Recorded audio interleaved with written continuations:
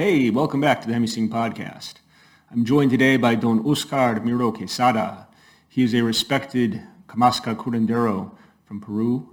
He's the founder of the Heart of the Healer, the originator of the Pachacuti Mesa tradition of cross-cultural shamanism, an internationally acclaimed shamanic teacher, healer, and earth-honoring ceremonialist, as well as an author. He has been guiding ethno-spiritual pilgrimages to sacred sites around the world since 1986, with a special emphasis on Peru and Bolivia. And he has a new online course on the Hemising website called The Power of Ritual, Shamanic Healing for Human Transformation. I think there is tremendous, deep Gnostic wisdom in his body of work, and I hope you guys will enjoy it and listen all the way through to get a full taste for it.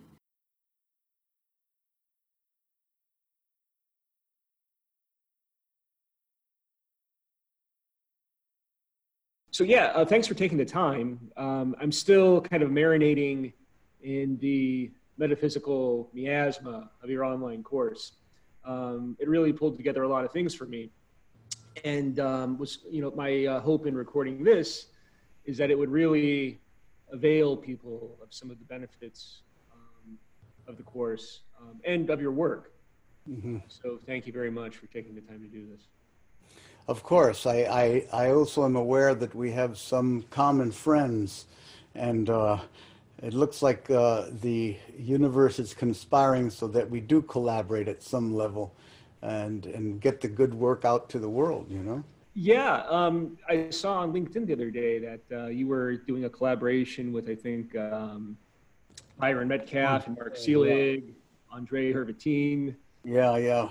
Yeah, those are... You know, I sing my little medicine songs once in a while, and it seems like they enjoyed the ones that were in honor of our plant relatives that I've learned in the northern coast of Peru. Yeah, so let's get into that a little bit, because I think it's fair to say people think of you as a Peruvian shaman. But really your background is quite varied. I mean, you're from Peru, but you were educated quite extensively in the States. And you can trace both your personal family history as well as your shamanic lineage back very, very far. So maybe we can just start there. Well, I've always considered myself a hybrid of sorts, an amphibian, because I have grown up. I was born and raised in Peru, yet with a very diverse cultural milieu. My father's side of the family are a very prestigious scientific and cultural force in Peru still, and they were dedicated to journalism. My grandfather was the first person to translate Einstein's theory of quantum and relativity into Spanish and had correspondence with him. My father's brother was the person who developed Linkos, which was the binary language used in Carl Sagan's search for extraterrestrial intelligence that pulses out from the radio telescope in Arecibo in Puerto Rico. He's a mathematical logician, or was. He passed recently at age 100. And my father was the general director of Public Health Institutes of Peru, which is similar to the Surgeon General in this country. So I come from that very prestigious academic background. Mm-hmm. My father dedicated himself to public health all his life. And so when I was born, at about age a year and a half, he was stationed in rural areas of Peru. So my most formative years I spent immersed in our indigenous culture. Growing up, the first 3 years of my life, almost 4, between Pucallpa, which is in the central rainforest region of Peru, central eastern rainforest region, in Huaraz, which is the northern central highland region, and in Chiclayo, which is the northern coastal region, all within indigenous communities that my father was there to do his work and service in. So when I returned to Lima to start my schooling there, I felt really out of place. I was like a fish out of water, that's why. And gradually I learned to breathe a little bit and adapt the ways of the Western world. I've always been much more comfortable with the with the Andean soul, with the Runa, the people of Peru, rather than the Spanish conquerors, that their descendants.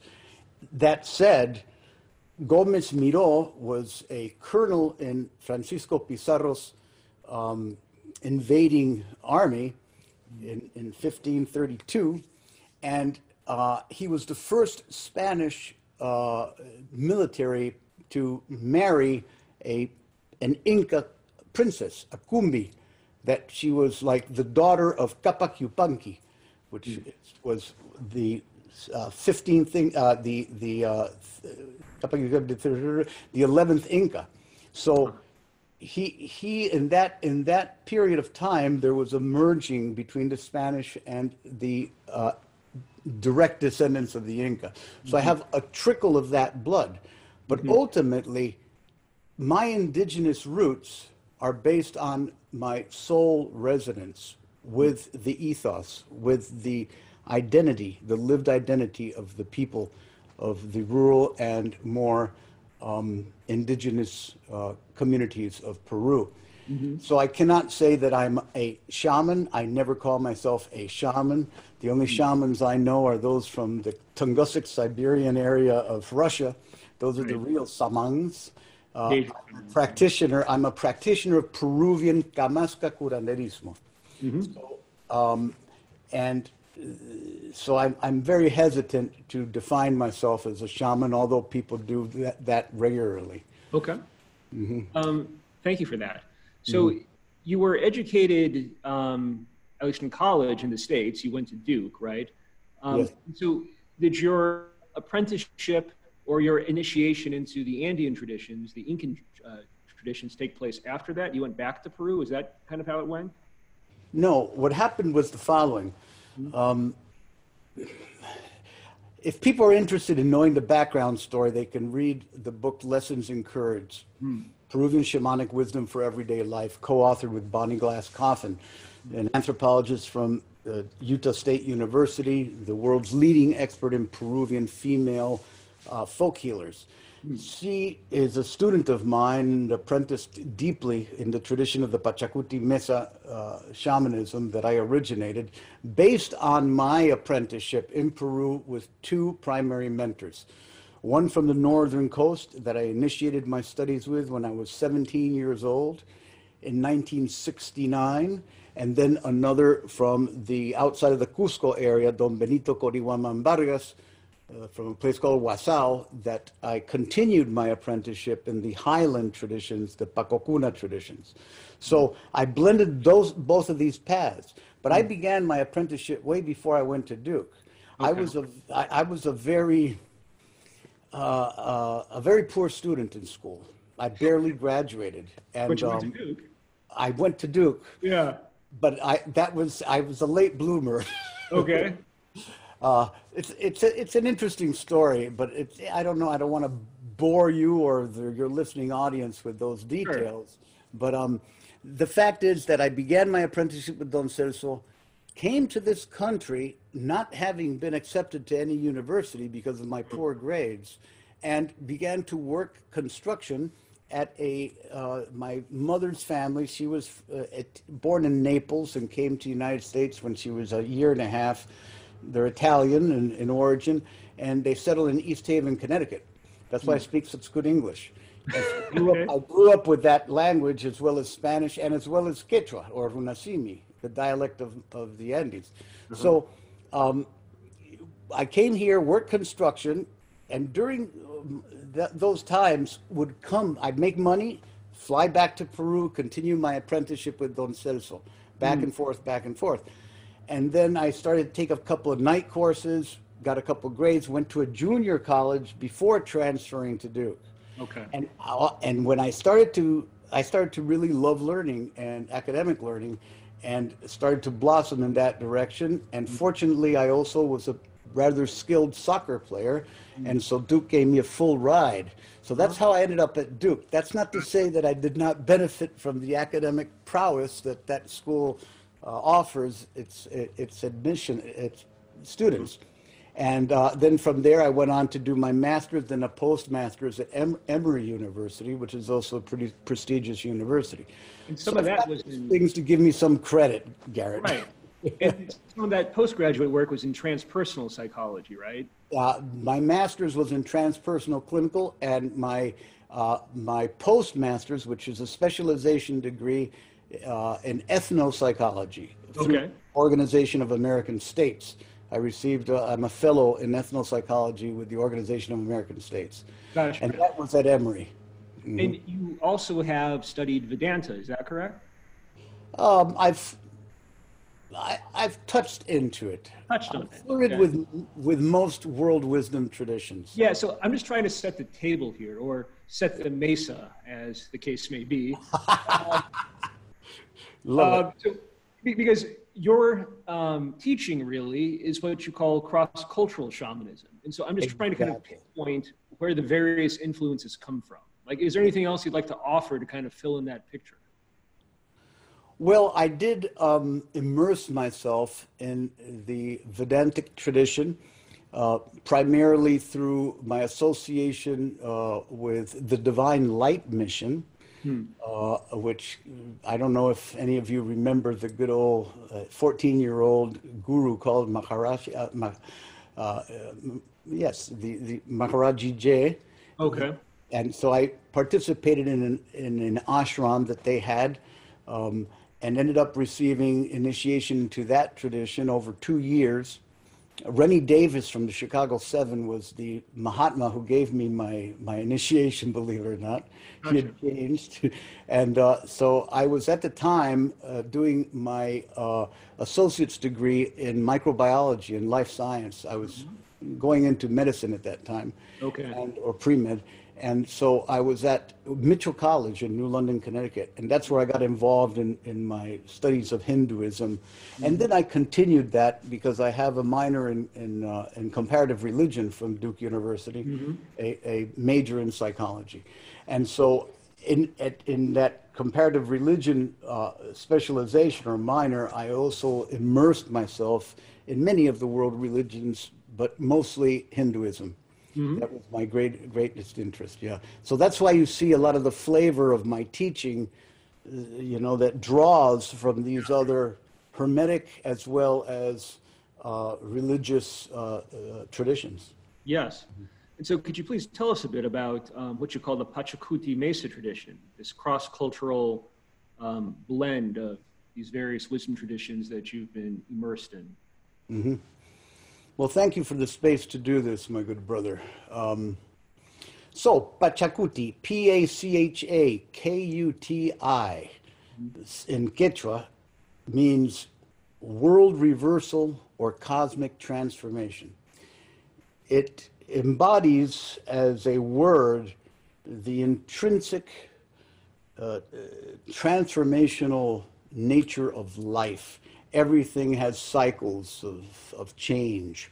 And so the pre-Columbian peoples of Peru, not just the Inca, pre-Inca, were always attempting to become aligned with that constant flux, with that constant movement of transformation, of change, of evolution, of expansion, and of contraction, of that sacred in-breath and out-breath that permeates all of the phenomenal expressions within our known multiverse. And so the mesa is a operating table. It's basically a control panel, if we could put it that way, that is comprised of various artes, ceremonial artifacts, shamanic power pieces that one either receives on their pilgrimages to sacred sites and they appear out of the earth, or they are gifted generationally from one practitioner to another. So most of the artes or the ceremonial shamanic medicine pieces I have come bestowed to me by both of my primary mentors, the one representing the north, the one representing the southeast. They embody what's called Hampi, which is a spirit medicine. It's the soul of that particular relative, that particular piece. And it has a cuenta, a story associated with it, a history. And when you use it, you need to invoke that through prayerful word. You need to ceremonially, through artful gesture, also educe its power out from its hiding. And then you need to go ahead and decree its operational intention, meaning how it's going to impact the betterment of an individual, a family, a community, or even the planet as a whole. Right. So you have this configuration of medicine allies in the form of these beautifully ancestral pieces that communicate with you when you enter into a shamanic state of consciousness. Yeah. And become, in a sense, your allies of what we call the great work, capital G, capital W. And that means just knowing how to step out of the way, be a hollow bone, pay attention to the ancestors that speak for the people that knew how to walk gently and with beauty on this planet, and follow suit. So that, I think, is what many modern people miss about ritual or ceremony, because so much of what we see in the modern world in terms of ceremony, whether it's in the church or Freemasonry, it's lost its kind of inner meaning. So really what you're working with the Pachacuti Mesa tradition, with the altar, is it's a control panel, and not just a control panel, but really a map of the universe, right? A map of creation, of all reality. Beautifully put, brother. That's exactly what it is. We call it a cosmovision made manifest, meaning it's not just an abstract idea of the way the universe works. All the processes, all the pulses, the tonalities, the cycles, the movements, both of heaven and that you see expressed in the patterns in the natural world, are embodied within the configuration and symmetry of this altar ground that the healers of the northern coastal and central highland regions of Peru since 3,500 BC have been using. So what the Pachacuti Mesa is basically is borrowed from a millennial tradition, and it has that morphic field, that morphogenetic resonance that it carries with it. So it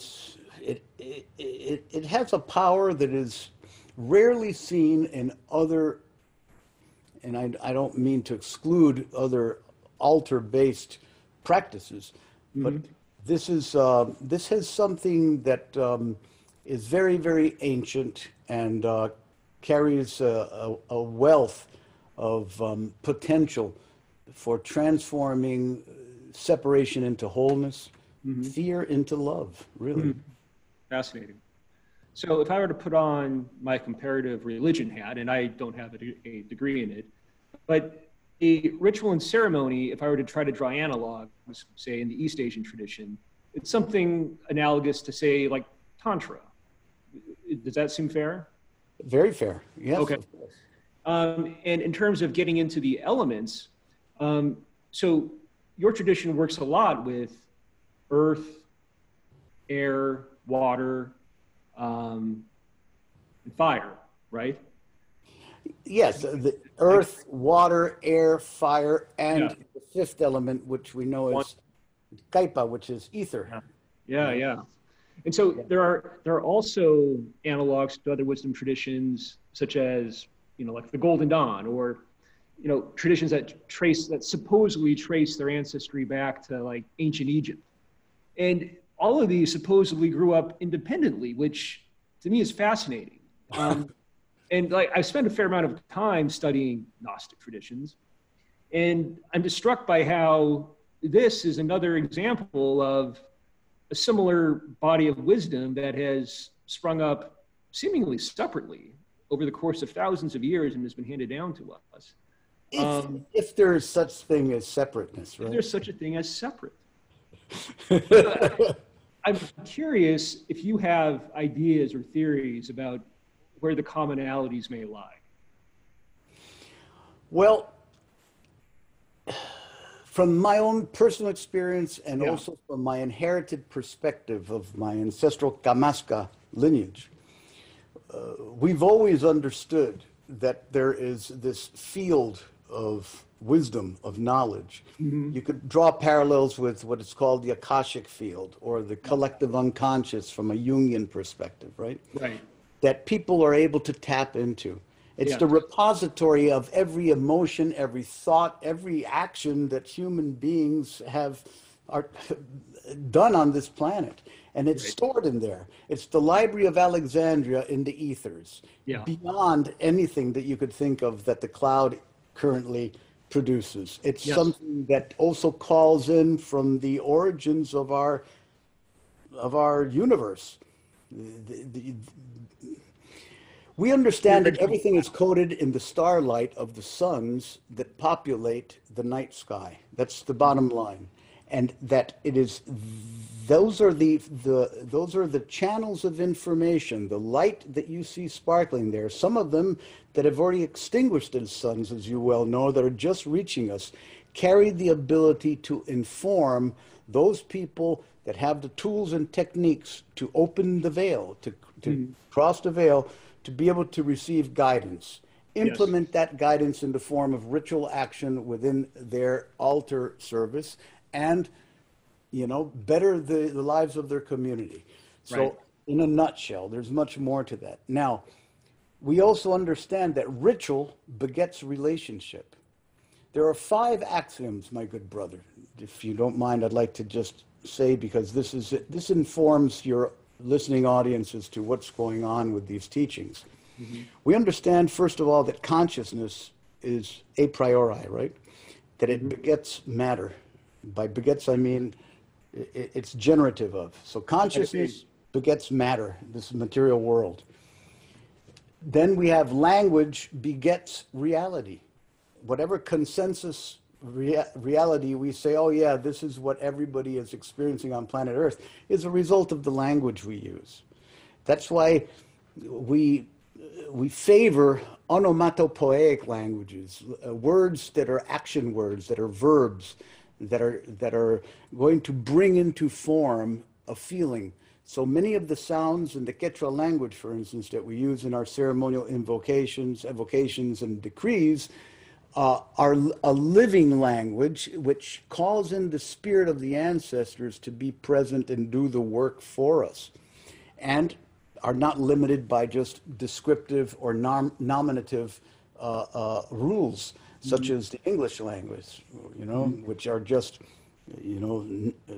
descriptive, thing-based languages rather than process languages. So language begets reality. The third, which really where it's at for shamanism, is ritual begets relationship.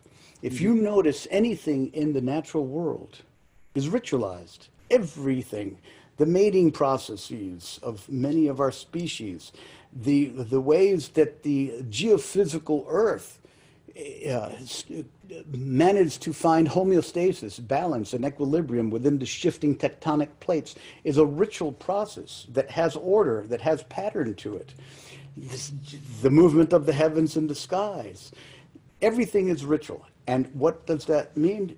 It creates relationships of coherence, of resonance, of synergy. It creates patterns that are orderly and that bring a sense of balance to an otherwise very entropic and crazy, chaotic uh, uh, uh, universe.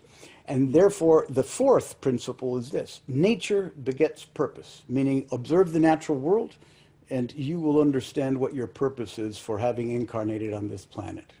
And the fourth and the fifth, which is the most important, and all these correspond to the 5 directions of the Mesa, the 4 cardinal directions and the central direction. And I'll get to that in a moment. And the fifth most important one is love begets life. So we understand that love as a force of unification between self and other, between spirit and matter, between soul, and creation. That is all a process of love. So everything that we do as healers is a labor of love. And that is what gestates and gives birth to life as we know it on this earth and the various different diverse expressions of it in other planets that are soon to be discovered. So that's how it works, brother. That is beautiful and profound. I just want to kind of highlight for people how deep this wisdom is. And, not too long ago, you would have had to travel to the ends of the earth to get this type of teaching, assuming you could even find a teacher such as Don Oscar, such as yourself.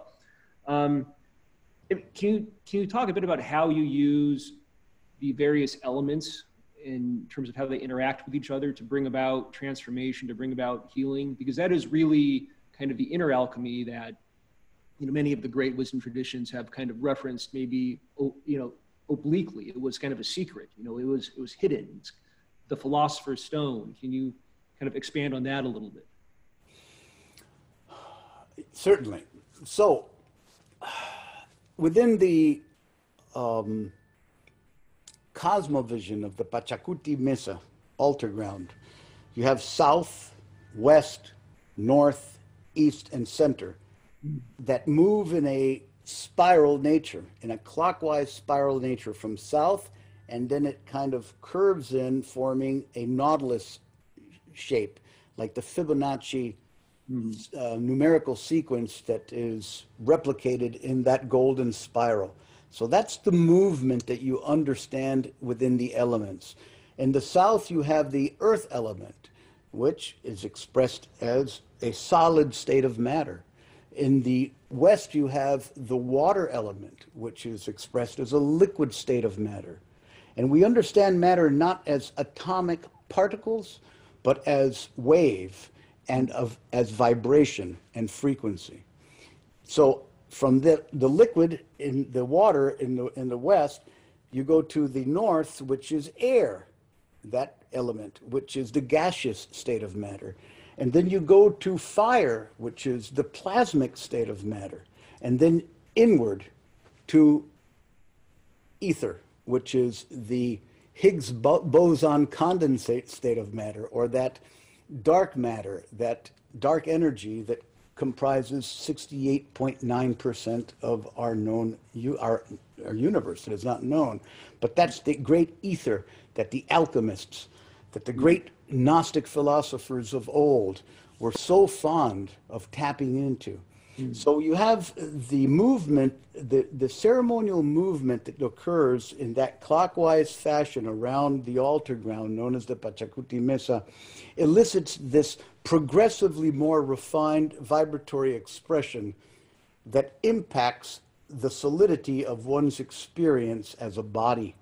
So by carefully using each of the medicines of the direction through ritual gesture and other means, you are able to mold one's makeup, given that, in fact, our bodies are really illusions. We're mostly built of space.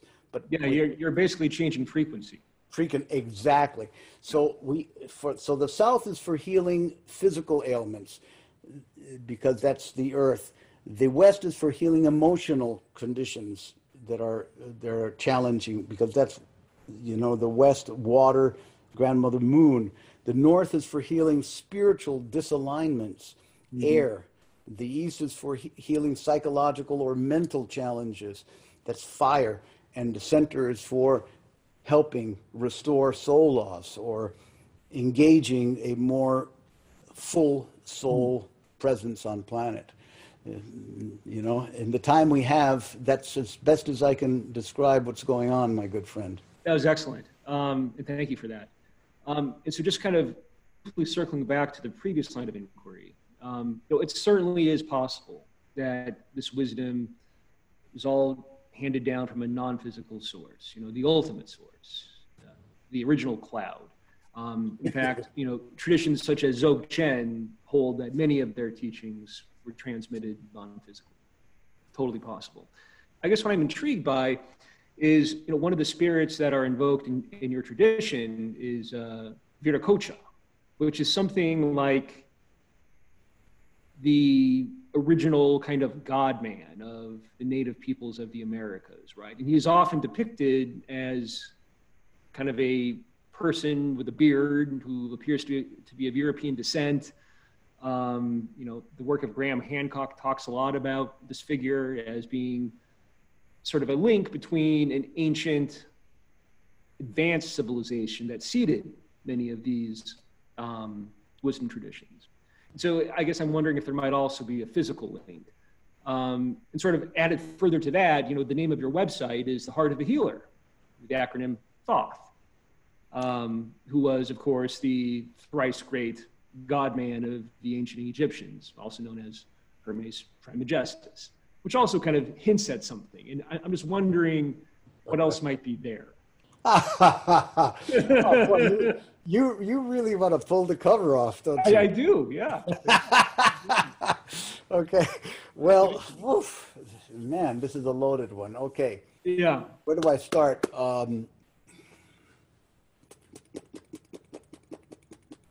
Okay, let's say there's a primordial originating source of everything that we'll give it temporarily the name called Iatexemuyu Taitanchi Huiracocha Pachacamac.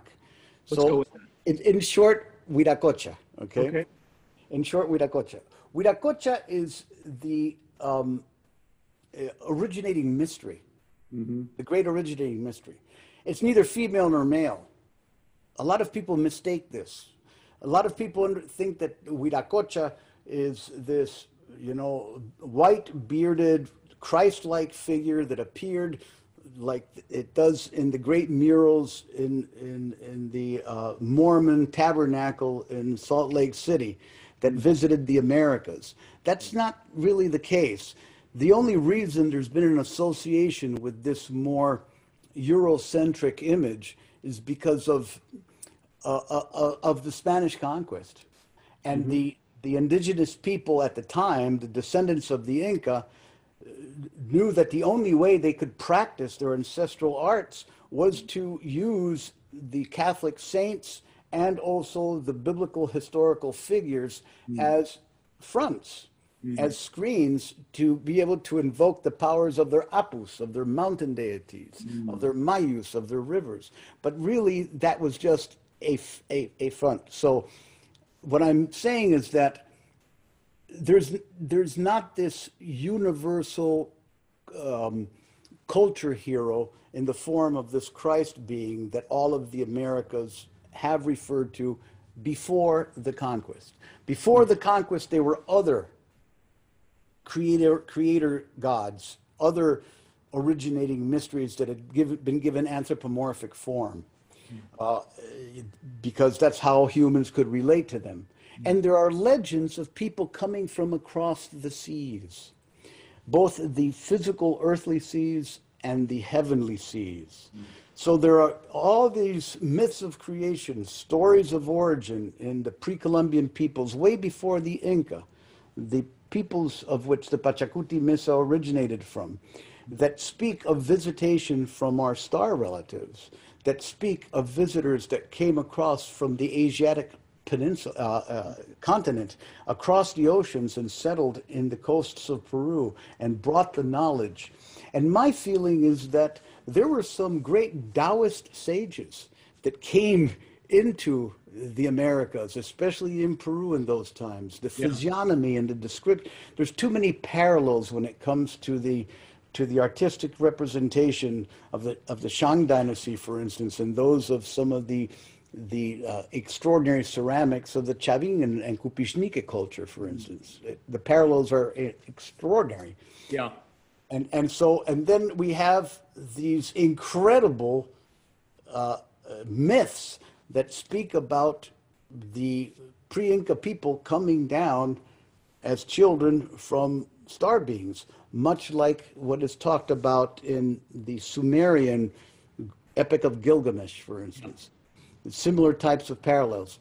So in answering your question, I'd like to just make clear that I refrain from trying to become too integrative and present just one source of where this comes from. Yeah. I subscribe to an imaginal world in which the pleroma of the great alchemists, that you understand the pleroma, the fullness of it, the Yeah. shunyata that Buddhists talk about, that is where it lies. Yeah. And depending on one soul's need, that source will show that soul what it can best embody to help the awakening of other souls in this great turning that we're experiencing, this great Pachacuti that we are currently experiencing on planet. Beautiful. That was a great answer. Thanks for that. And you touched upon the imaginal realms. And so I'm wondering if I could just kind of briefly kind of segue into that. You went through many of your initiations around the time where, Carlos Castaneda was becoming a big thing. Just curious if you have any impressions of his work, of his books. Were you influenced by them? What do you think of them? You're not going to believe this, but I read one of his books of the many and never finished reading it. Okay. I do know about him because I've been in circles, I've been in seminars and panel discussions with people that all, except myself, were very well versed in his writings. Uh-huh. And plus, he was Peruvian, but he rarely says he was. I didn't know that. Yeah, he was Peruvian, Carlos Castaneda, but people thought he was from Mexico. And toward the end of his life, he started to develop this tensegrity, these movements that were very much like Qigong or Tai Chi. Yeah. Yet, weird. I call him and he was calling them Toltec. Yeah. Once he started doing that, I started to kind of, Yeah. So I guess the one thing that I wanted to ask you about, in his work, he often goes into these non-physical realms where he literally is some sort of a threat, like not only to his non-physical being, but own travel. And I know quite a lot of other people that have explored the non-physical. Nobody else has ever echoed that. And I'm just curious if you have any thoughts on that. Well, you broke up a little bit there, but I think I got the gist of it. Yeah. Before I answer that, I have the highest respect for Castaneda.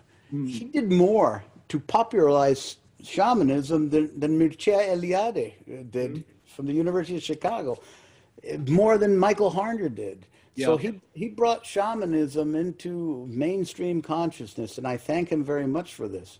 Yeah. Whether they are factual accounts of his own initiation with Don Juan or not, to me is secondary to the fact that he had tuned into that imaginal archetypal realm at a level that allowed him to creatively articulate it in a manner that inspired other peoples to explore these non-ordinary states of awareness. Yeah. To be able to say, yes, we are composed of much more than just our five sensorial, three-dimensional conditioning. Yeah. And in a way, that's a good contribution, and I thank Castaneda for that. When it comes to my own experience with realms of consciousness, with different energy dimensions, I personally, the only time I have felt threatened in my navigating through these realms is when I started out with a fear, that I started out with some reticence, when I wasn't well prepared, when I didn't do my purification before time, when I didn't do the work required to engage at that level of communion with an otherworldly dimension. Yeah. Because the energies can get pretty wild and pretty unpredictable in these places, as you well know. And I'm talking not just facilitated through the sacramental use of our plant relatives. I'm talking through classic out-of-body type of work, through things of that nature. So, but personally, I've never felt like I had to be holding on to the silver cord. You know what I mean? Thank you for that. That fits. Okay. If I could just close by asking you, what is your take on what is happening with Mother Earth right now at this most unusual time? Mm.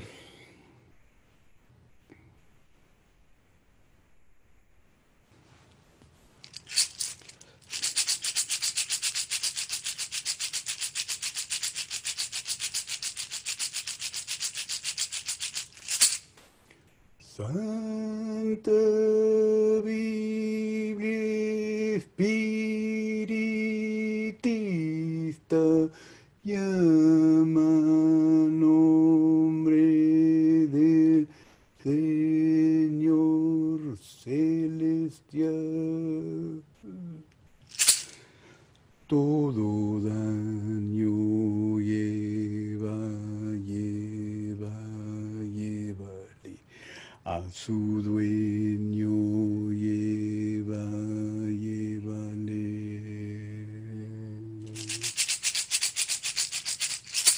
Médico nairunaycito, buen remedio curandero, voy cantando, voy pidiendo, con mi tarjo suavecito.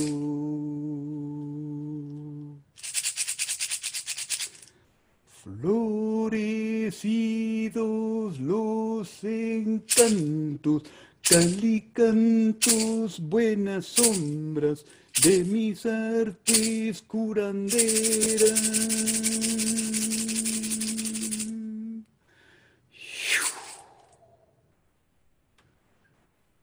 Pachamama has long overdue in a rite of passage of this magnitude. Many times in the past, there have been moments of great transition, both geophysically and both ecologically, and in terms of widespread biological extinction. Never before, as you well know, has it been caused by the Anthropocene, by the people, by the self-reflection, free will gifted beings, these two-leggeds that we call ourselves. Never before has it been the result of such short-sighted human presence on this planet. So my take on this, my brother, is that it's necessary. And that it's great opportunity for many of us, not all of us, many of us, to deepen our service work in the world without attachment to outcome, but just refine our love expressed through caring and through sacred presence as the children of the earth that hear her cries and hear her calls. That's my take. Thank you so much, Don Oscar. Thank you for your time, and I hope all of you will check out Don Oscar in his online course, The Power of Ritual. Hopefully you found this useful. Share it up if you did. Leave a comment, give us a like. We'll try to get back to you. Thanks so much. Thank you so much, Garrett. Appreciated spending time with you. I like your vibe. Thank you. Likewise. Until next time, I hope. Until next time. Hey, everyone. Thanks for watching. If you'd like to see more HemiSync podcasts, such as Episode 8 with Dean Radin, podcasts that aren't necessarily associated with any particular HemiSync product, but simply feature fascinating guests and subjects associated with the frontiers of consciousness research and understanding, please consider joining our exclusive Patreon page and get some great discounts on HemiSync products in the bargain. Thanks for watching.